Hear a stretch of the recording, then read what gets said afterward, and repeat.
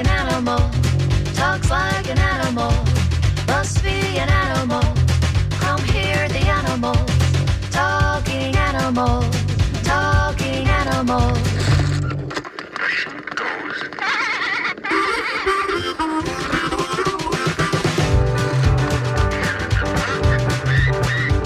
It walks like an animal, talks like an animal, must be an animal.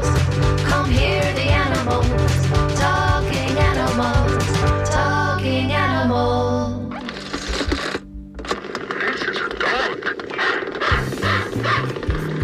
Good morning. This is Talking Animals on WMNF. I'm Duncan Strauss. And as I mentioned last Wednesday, WMNF fell short of its goal in the station's recently completed summer fund drive. So if you missed a chance to pledge or would like to pledge again in support of any show here on WMNF, please visit WMNF.org and donate.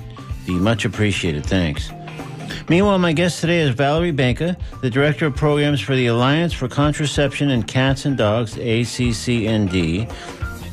ACCND is an entity whose chief commitment involves reducing populations of homeless cats and dogs, and while to that end ACCND considers itself, quote, steadfast supporters of traditional surgical spaying and neutering, end quote, the Alliance recognizes the limitations of spay-neuter relative to the staggering number of cats and dogs born each year.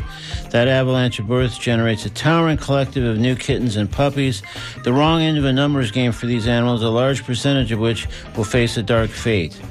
With this in mind, ACCND sees a fundamental need globally for new methods of sterilization, emphasizing ones that are faster, easier, and less expensive than surgery, as they say. Meaning methods of non-surgical fertility control such as injections, contraceptive implants, and oral medications. This is a field experiencing wide exploration, including by, of course, ACCND. Valerie Benka is ACC Director of Programs, as I say, drawing on her experience in nonprofit management and animal welfare, including stints at the International Fund for Animal Welfare and the Humane Society of the United States. Her background also includes undergoing a variety of educational training, and she holds 2 graduate degrees. We'll cover various aspects of the Alliance for Contraception in Cats and Dogs, non-surgical for fertility control, maybe some surgical methods too, and more when I speak with Valerie Benka in a few moments here on Talking Animals on WMNF. Also coming up later in today's program, I'll speak with Marissa Dupuis, Chief Financial Operating Officer at Coastal Animal Clinic, a veterinary hospital operation with locations in Largo and Tampa. The Largo location plays host to an adoption event and open house this Saturday, June 24th from 2 to 5 p.m. The adoptable animals will be provided by Paw Life Rescue and Suncoast Animal League. More on this later in today's show. Right now, let's discuss some methods of contraception for cats and dogs with Valerie Benka, with a reminder that I invite you to join the conversation by calling 813-239-9663, emailing DJ at WMNF.org or texting 813-433-0885. This is Valerie Benka on Talking Animals on WMNF. Good morning, Valerie.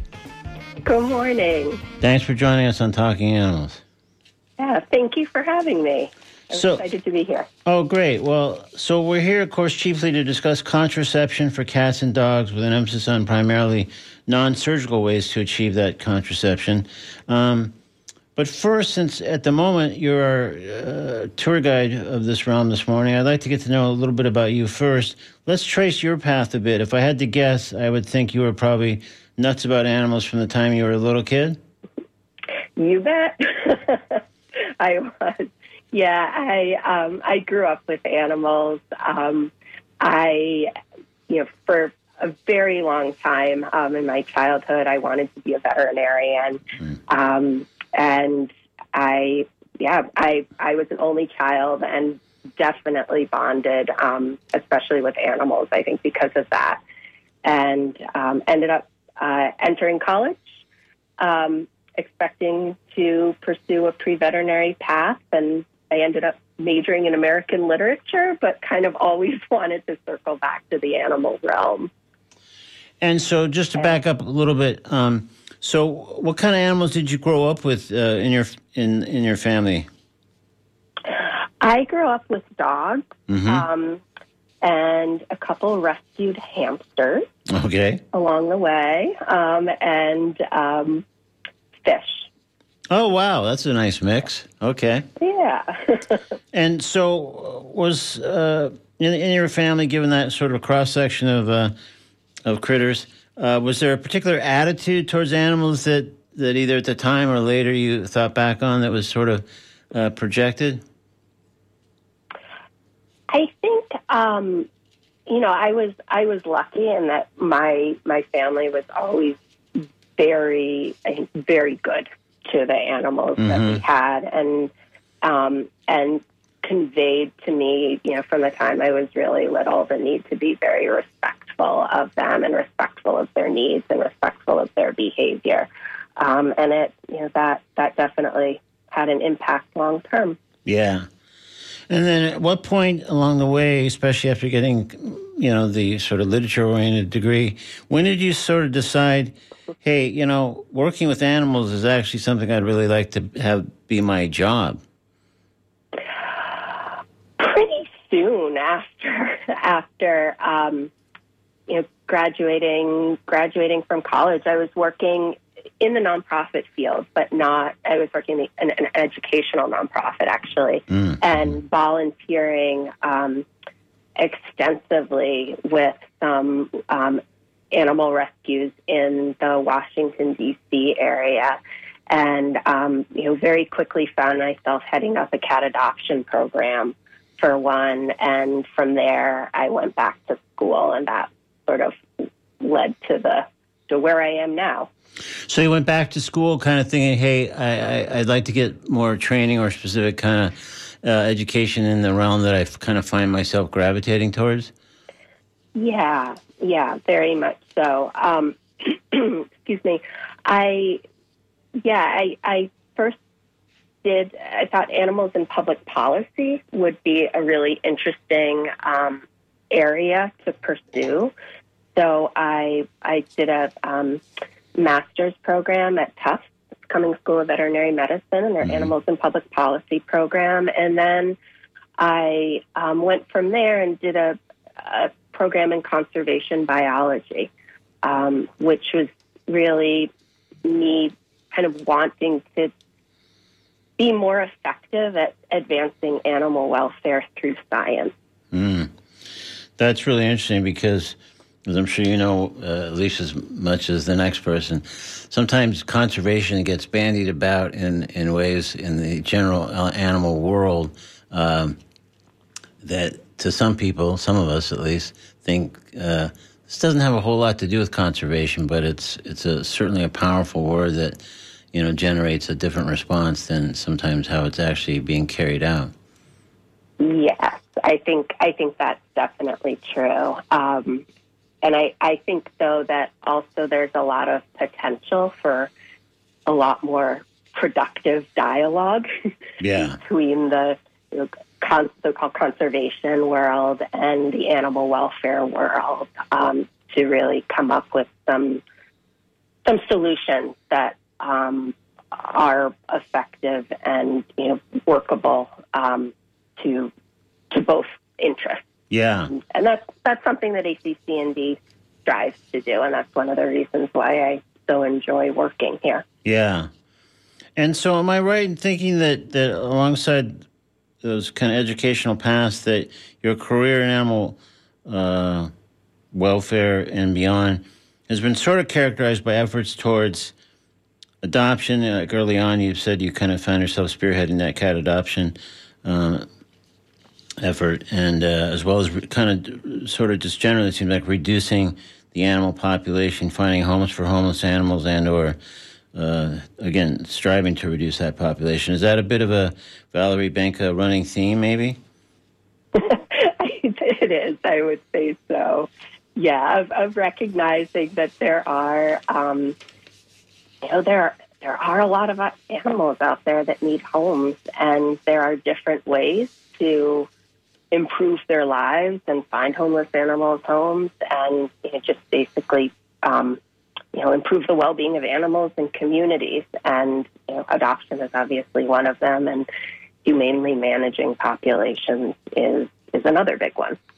So why do you think early on and sounds like pretty much ever since that your interest and therefore kind of your career has tilted towards those things, adoption / reducing or trying to manage animal population.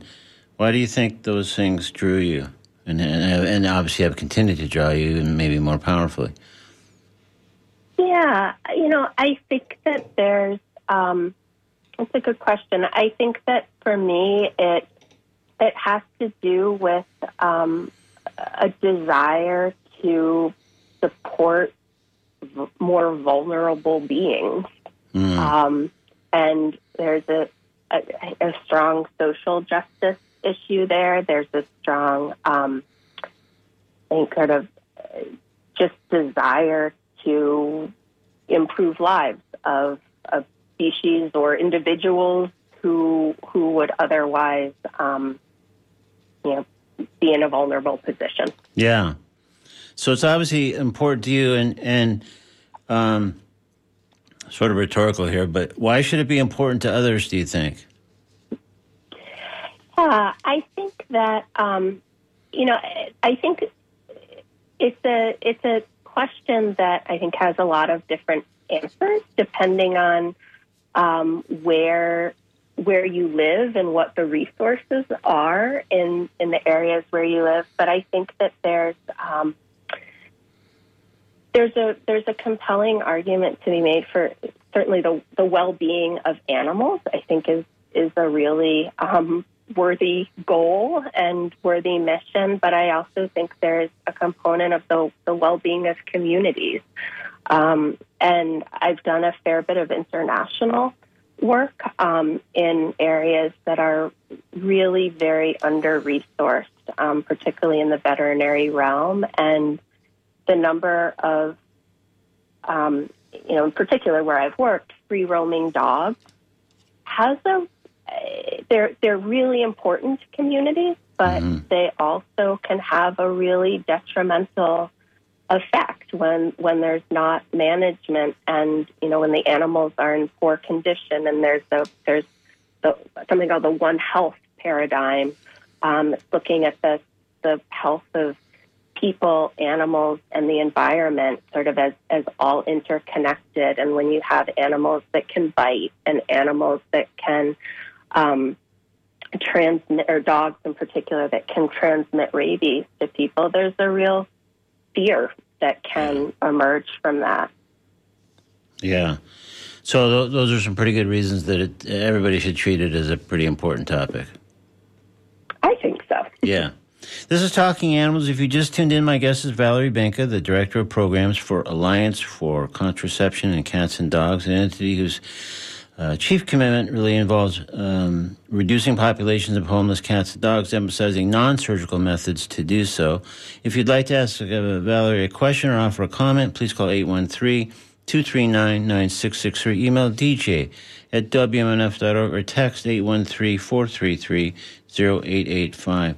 So tell me about the Alliance for Contraception in Cats and Dogs, a little bit of overview of its history, its evolution, and I guess mainly in amp with what its current mission is.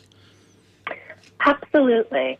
So I'll just start with the mission, which is to advance non-surgical sterilants, which we define as a permanent treatment, and contraceptives, which could be temporary, of varying durations of effectiveness for cats and dogs, and to promote their global accessibility. So we are definitely a niche organization. Yeah. I think it's important to emphasize that we don't want to do away with surgical spay-neuter, but we really want to add more tools to the toolbox and give veterinarians and shelters and guardians and pet owners more options.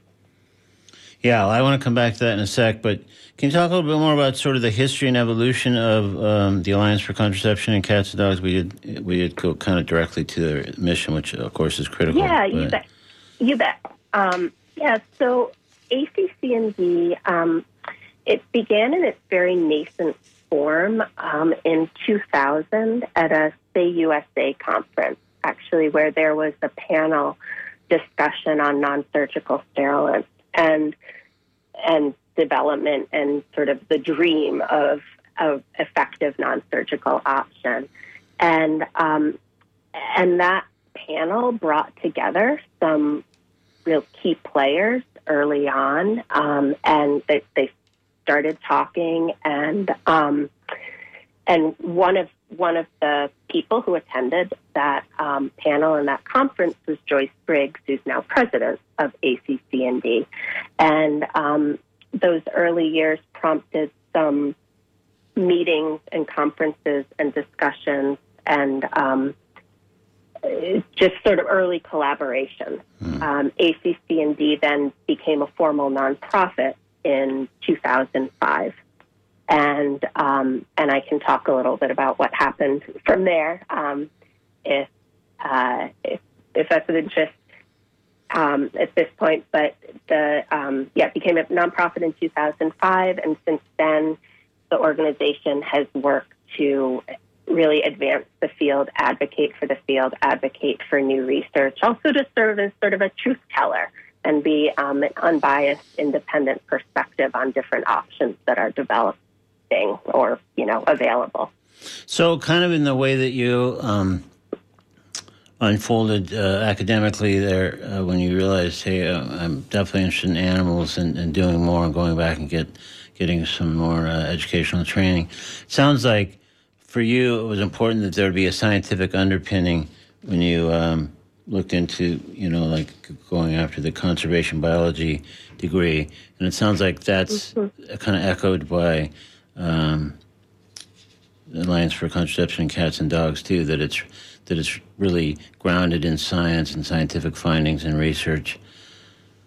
You bet. Yeah, it is. And I think the other really important thing to mention is that, and because it really aligns with my values, it's also founded as a collaborative effort. And there's a real promotion of collaboration and for bridging animal welfare worlds, scientific worlds, veterinary, pharmaceutical worlds, and groups that might not otherwise talk very much with one another. We try to get them talking with a common goal. Yeah. And are there conferences and other things, like the way that the Alliance initially came together, as you just described in 2000, kind of as an offshoot of a conference panel? Are there similar conferences and gatherings and other things that you guys put together and sponsor in the interest of cultivating more of that collaboration? There has been, yeah. We've had conferences about every 5 years. And in addition to conferences that have tended to have a scientific development track and sort of a field implementation track, we've also coordinated events that we've called think tanks that bring together experts from different areas to sort of start tackling a specific question. And then we've basically presented at other conferences as well. And that provided some networking as well. Great. All right, well, we got a caller here. Let's get them involved in the conversation.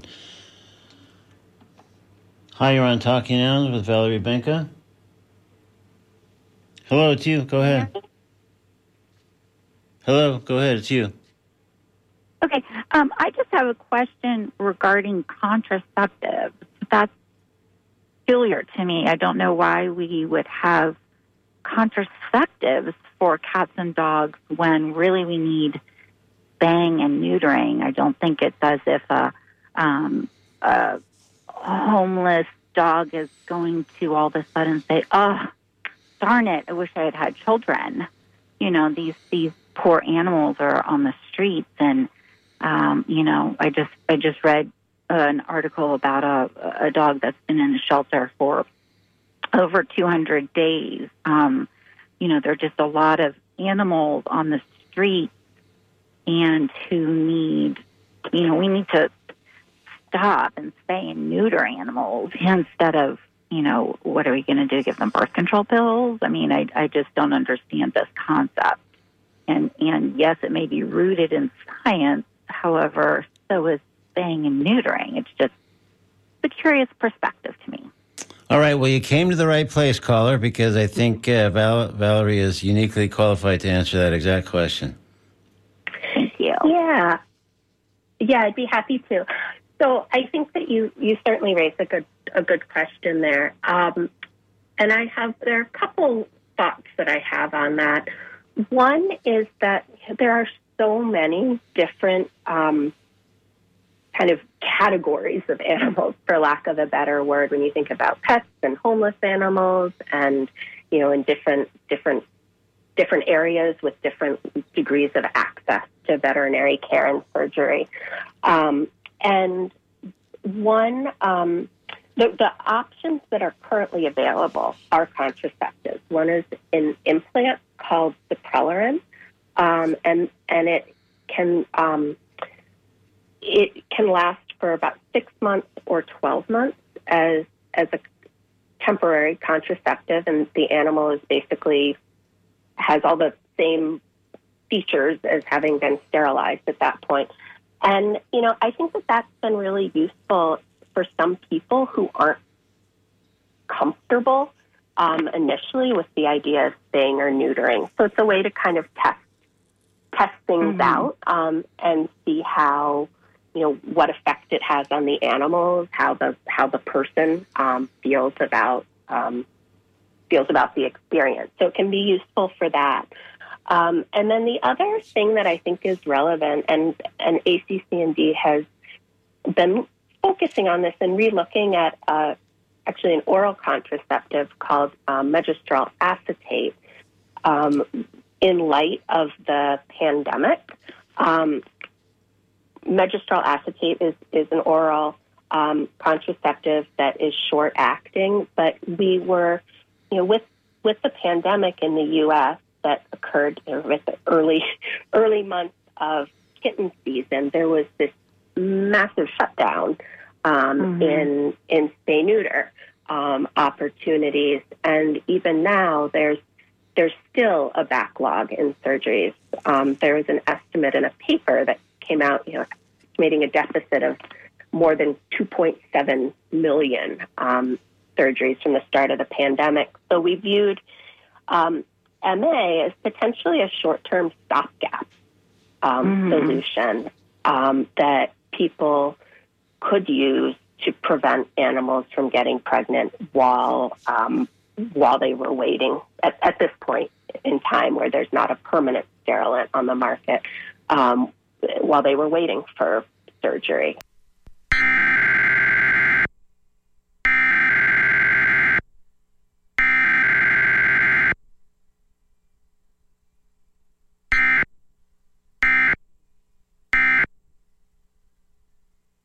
I appreciate that, and it sounds almost like it's for people who have pets, not necessarily for strays. But, I can't imagine trapping strays every 6 months and trying to give them contraceptives. But kudos for those who do. Oh, okay, well, thank you so much for your call. And thank you. Raised a really good question here. Thank you. Appreciate it. So I guess, where I was just about to go before the caller is that just to kind of note, for so many people in animal welfare generally and in the animal shelter world, and it sounds like really our caller could sort of fit one or both of these descriptions. The goal for decades has been spay-neuter, and when not performing spay-neuter, people are talking about spay-neuter and spay-neuter campaigns. Yet part of the ethos of the Alliance for Contraception and Cats and Dogs, as I understand it, is, as you've already, I think, noted once here in our conversation, spay-neuter has its virtues. You're not saying, hey, we're against it or we should stop it. But as I understand it, maybe it's a finer line than I was able to glean. But there's maybe a better way to tackle the global issue of homeless cats and dogs by these efforts. That's definitely true. Yeah. And even in the U.S., I think it's easy to assume that because high quality spay-neuter and oftentimes subsidized spay-neuter is available in many areas, it's available everywhere. But that's not the case. So So our goal is really, as I said, to add tools to the toolbox, to expand options, to expand accessibility. I mean, this is partially a discussion of access to veterinary care, and that's especially true internationally as well, where there's a serious shortage of skilled veterinary surgeons or even veterinary equipment to perform surgery in many places. So it sounds like some of the efforts or some of the recommended paths are different depending on what part of the world we're talking about. Right. Yes. And I think it's also there's, because you're talking about not surgery, but a vaccine or some sort of other technology, there is a regulatory approval aspect to what will be available in different countries in the future. Right. Because I would think that part of that effort would be for a certain purpose, maybe the contraception, the temporary aspect of that would be preferred. But I would think the sterilant part, as you outlined it, being more a permanent measure would be critical for, I think, a number of other uses. And I guess part of that. Yeah. So what? And that. Oh, go ahead. Yeah. Oh, I was going to say that is sort of a major goal to develop a non-surgical permanent sterilant, and that is actually there's a major funding source with a program called the Michelson Prize and Grant Program that is supporting development towards permanent options. Right. So meanwhile, these, just to go back to a little bit what the caller was raising, so we're talking about ways, at the moment at least, to supplement and sort of add more options to spay-neuter. No one's saying, hey, this is better and we're replacing spay-neuter. Do I have that right? Yes, you do. Yeah. You do, absolutely. Yeah, I don't think we would ever say that spay-neuter would or should be entirely replaced. But animals are individuals, and guardians of animals are individuals, and communities are are vary in terms of kind of what they want and what they need. So we're all about expanding access to veterinary care and expanding options. Yeah. So one thing that I think you just sort of touched on, but just to maybe elaborate a little bit more, if you could describe the very recently published study that seemed to reflect great promise for a non-surgical sterilant, which seems to be, if I follow you, kind of the key goal in some regards. Yeah, sort of the holy grail. Yeah. So it was very exciting. This article was recently published in Nature Communications, and it was about a multi-year study of sterilant vaccine in female cats. It was a small study, but the results were really promising in that no treated cats got pregnant. So the treatment is this single injection gene therapy treatment that inhibits ovulation in female cats. It's given via intramuscular injection, like many other vaccines, and it basically prompts the cat's own body to produce something called anti-Müllerian hormone at levels that are high enough to block the follicles in the ovaries from maturing and releasing eggs. If there are no eggs, then there's no pregnancy. And in this study, there were 6 treated cats and 3 control cats. The females were all in a communal area. A male cat joined them for, I believe it was 40 hours a week. And all 3 of the control cats got pregnant. 2 of the 6 treated female cats mated with the male cat, but none became pregnant. So so that it's just a tremendous leap forward for the field, and really exciting, and I think holds a lot of promise for the future. So how do we go from there then, Valerie? Like in the wake of that study, which, as you say, seems super promising, but was very small, although multi-year. What happens next to sort of widen out from there and achieve something that maybe gets us closer to something that could possibly be used on a wider level altogether? Sure. Yeah. The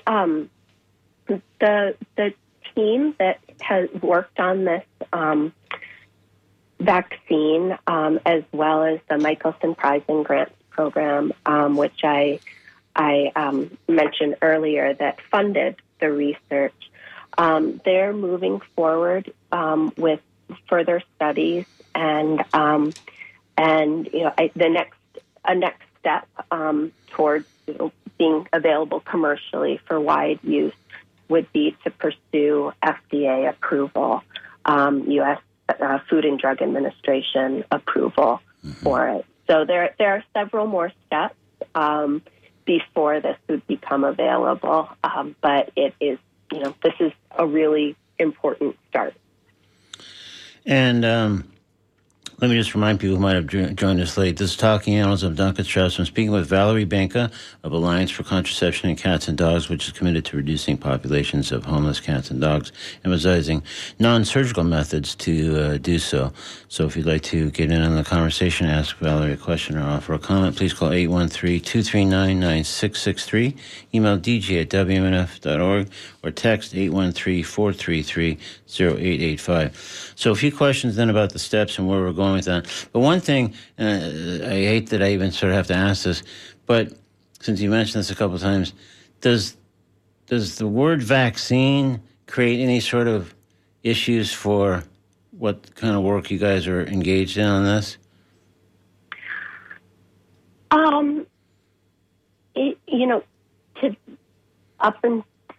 To this point, it has not really been an issue. Okay. Because it does seem like, as it kind of goes without saying, it does seem to be a word that can now seems to elicit all kinds of responses that I just didn't know if that would be like at the very least a distraction or worse for your efforts. Yeah, I certainly hope not. Okay. So once all those steps were taken, like what any kind of sense of what sort of cost this would involve for someone once it became available on the market, and they said, hey, this is a path maybe we should go with, in lieu of we just adopted a dog, and instead of going the spay-neuter route, we'll do this instead. Yeah. So for this particular treatment, and I just want to emphasize that the study that was published was actually for female cats, right? Not dogs, but there are plans underway and work underway to see if the same approach could be effective in dogs. So just want to clarify that. But right. So does that mean? Sorry to interrupt, Valerie, but it's my own question that I probably should have asked better the first time. So is the thing that's underway and still has multiple steps before it would even get to the possibility of FDA approval? Is that the same exact item that product that was in the study? So this would be specifically for cats, female cats. And there might be other projects, other studies underway for other things, but that's the one we're talking about that's furthest along at this point, and it's going to move forward. Right. Yeah. The cat product is furthest along, and it's a species specific technology because a cat gene was used in its design. So a dog product would and require a dog-specific version. But regarding cost, the cost has not been determined, but it's certainly something that's being looked at by the team that is developing the treatment. And the goal is to make the eventual product affordable to both the veterinarian as well as the pet owner, if it's given to an owned animal, as well as to ensure that it can be used to help control populations of unowned cats. So there's really a mission to make this accessible, price-wise. So yeah, let's talk a little bit more about that last scenario. So, as we have now, there's shelters, other places where, as we talked about, there's spay neuter, and so there's all kinds of clinics and other things, and low cost or opportunities. So is that sort of what people envision as this gets approval and becomes available? So for not just the vet use that you mentioned or the pet owner use, but for the wider sort of population of homeless animal use? I think so, and I personally would love to see that. I've been involved in trap, neuter, return efforts, and they're time consuming and they're costly and they're resource intensive, and I think really stressful for animals as well. And our dream, our vision is that a product an animal could be trapped in the field, probably given a mild sedative if they were not a social cat, and could have given a once-over physical and given a sterilant injection and other vaccines as appropriate, and released back into the field in very short order. So it wouldn't involve the transport and the potential overnight stay and the risk of infection and all the things that we currently face now with TNR efforts. So it sounds like, under that system, everything would happen at that one encounter. Right. And then there wouldn't be any reason to transport the animal or do anything else. It would all take place in whatever period of time that would require to check it out, give the injection, and anything else. But it would all just be that one single encounter, and then the cat's ready to go. Exactly. Yeah, that's the vision. Yeah. So, what do you think? Are there educational or other obstacles to pursuing this? And then again, projecting a little bit, assuming it gets approved, which sounds like it's quite promising in that regard. Are there things that you already have found, or that you guys anticipate stand in the way for people to sort of embrace this, even if it does make its way through and get approved? I think that there are obstacles for sure. I think there are obstacles with anything new and novel. Yeah. ACC&D will be working with the Michelson team and some others on sort of looking at people, human behavior, consumer behavior, just to get a better sense of how the product can be most effective when it becomes available. I think there will always be certainly a learning curve, as well as some time that it takes for something new and novel to really become a key part of veterinary and animal welfare protocols. But I think that's true with anything new. Yeah, no, for sure. I just wondered if just the inherent difference of everybody's so deeply, as I touched on before, programmed about spay neuter. It was not just that this sterilant would be new, but it would have to sort of overcome whatever kind of fairly deep programming there is in all kinds of folks about the virtues of spay neuter and why and how they should embrace this alternative.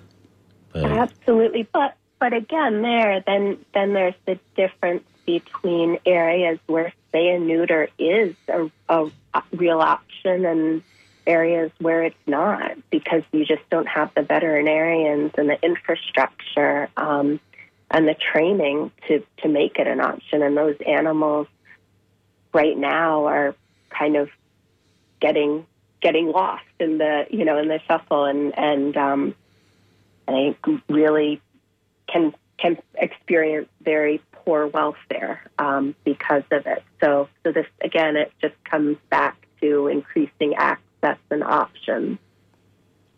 Yeah.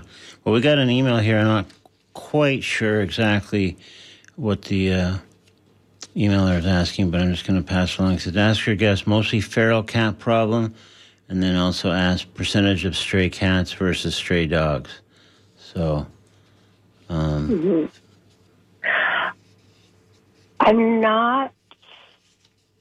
I'll try to answer that based on what my guess is. Certainly, in the U.S.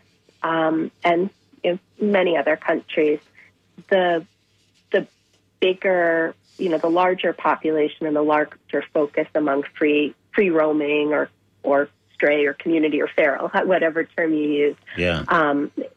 It's cats, but there are also a lot of countries where the primary concern and primary focus is dogs and needs to be dogs, both from an animal welfare standpoint as well as a public health standpoint. So we certainly do hope that that there are future options coming down the pike in the not too distant future for dogs. Yeah. Okay, great. Well, Valerie, we have just kind of been just about reached the end of our time here. Anything else, just by way of summary, that we should know before we say goodbye today? I would say that we have a lot of resources and information on ACC&D's website.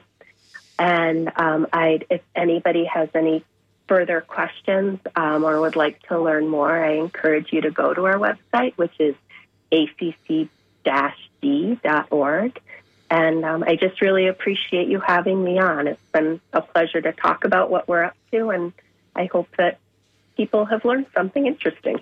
Well, I think so. I think we definitely have explored some really interesting territory here, and there's more obviously to come. So thank you. So we've been speaking with Valerie Benka, again, of the Alliance for Contraception in Cats and Dogs.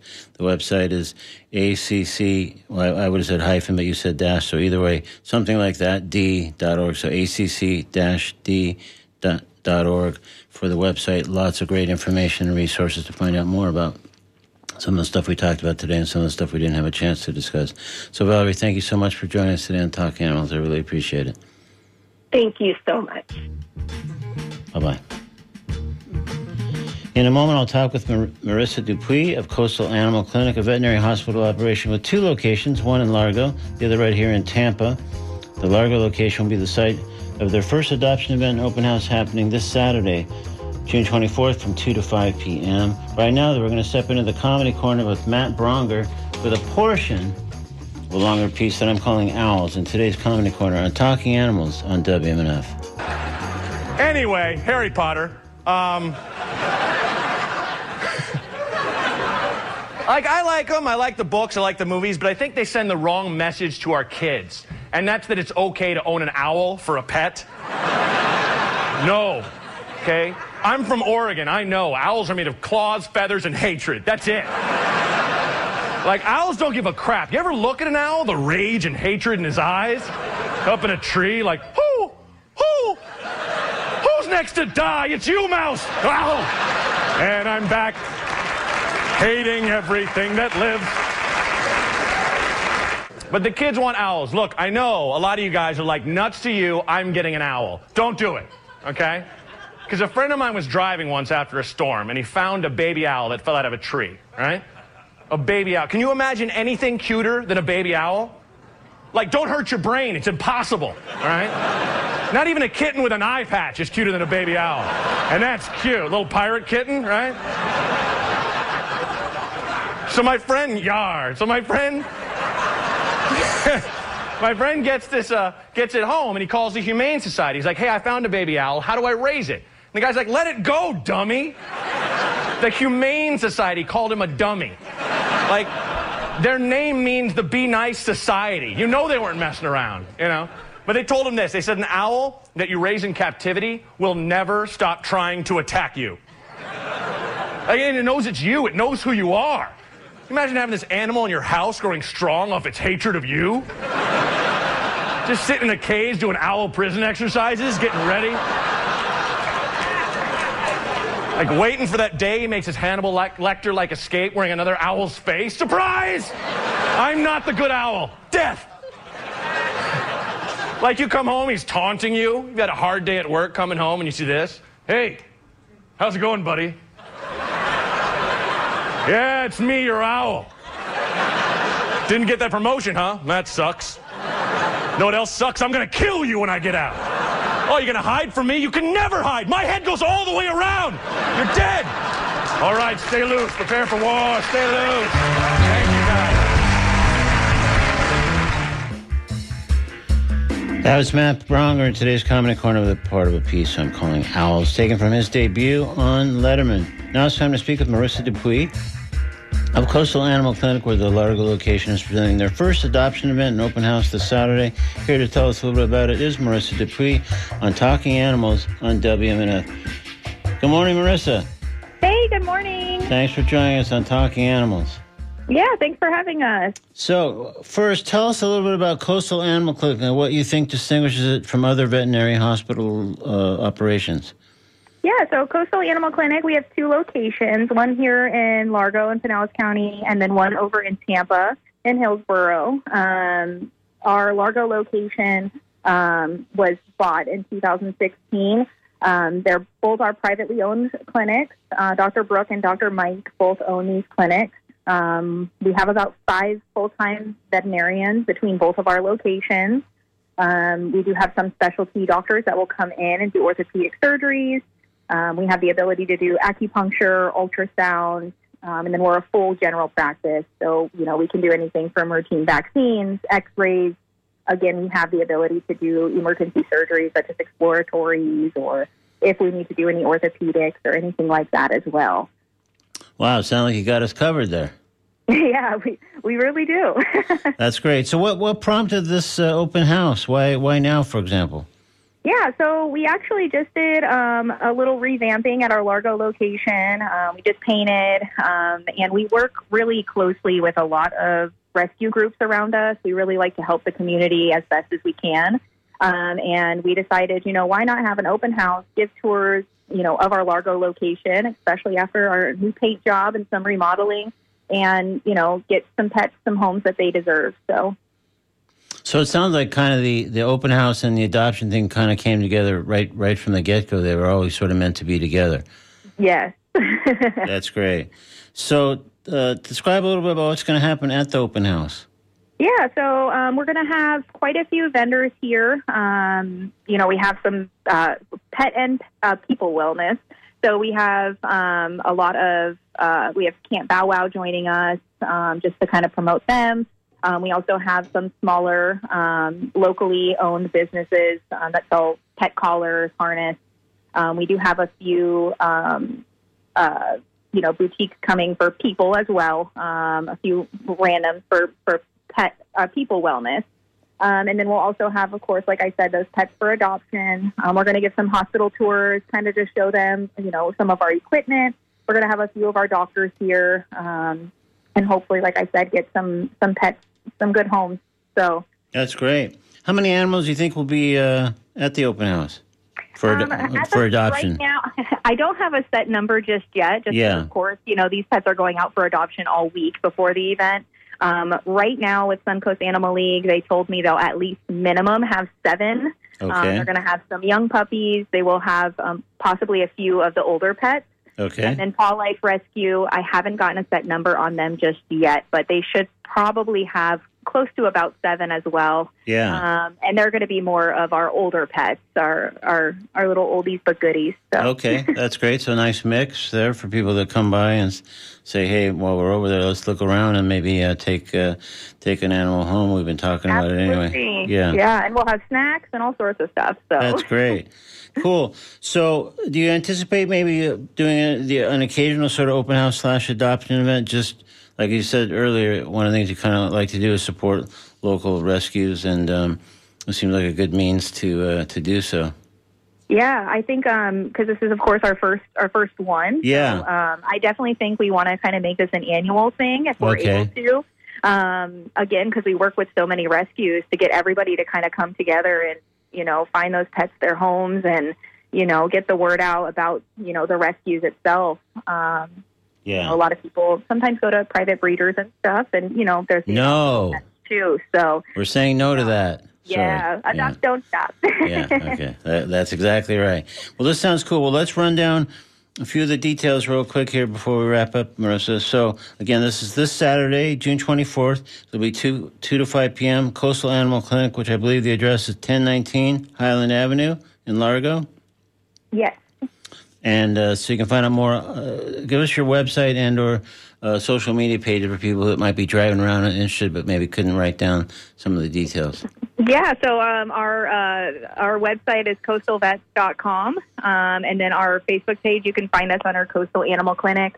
We also have our Coastal Animal Clinic Tampa location page as well on Facebook. That's great.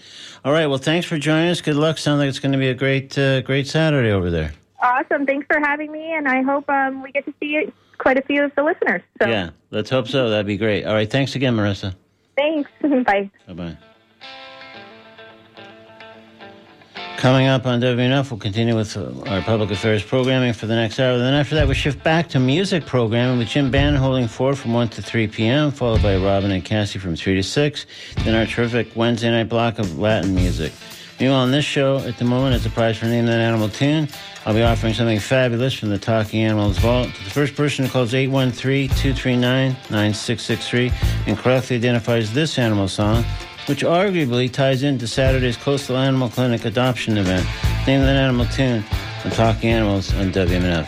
Who let the dogs out? Who let the dogs out? Who let the dogs out? Who let the dogs out? Well, the party was nice, the party was pumping. Hey, yeah. And everybody having a ball. Hey, hey. Until the fellas started name calling. And the girls respond to the call. I hear a poor one shout out, who let the dogs out? All right, if you can name that animal tune, we'll take your guests off the air as soon as we finish up our show, which we're rapidly reaching the end of. It's the latter moment of today's edition of Talking Animals on WMNF Tampa. I invite you to join me next Wednesday for another edition right here at 11 a.m. on WMNF. Also invite you to visit talkinganimals.net for audio archives of every show we've ever broadcast. Apple Podcasts are available there too, as well as our other on other podcast platforms. There are also links to our social media pages and more. You can also subscribe to our newsletter to find out about our guests a couple of days beforehand and other news from the Talking Animals world. I'm Duncan Strauss. Thanks very much for listening. Have a good week. Be kind to animals. Be kind to others. Be kind to yourself. This is Talking Animals on WMNF Tampa, Brandon, Clearwater, Largo, Weeki Wachee, and beyond. My thanks again to Valerie Benka and Marissa Dupuy for joining us here today on Talking Animals. We'll see you next Wednesday at 11 a.m.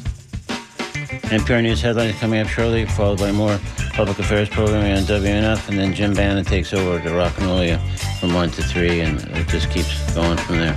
We'll see you next week. Thanks so much. Talking Animals on WMNF Tampa. Thanks.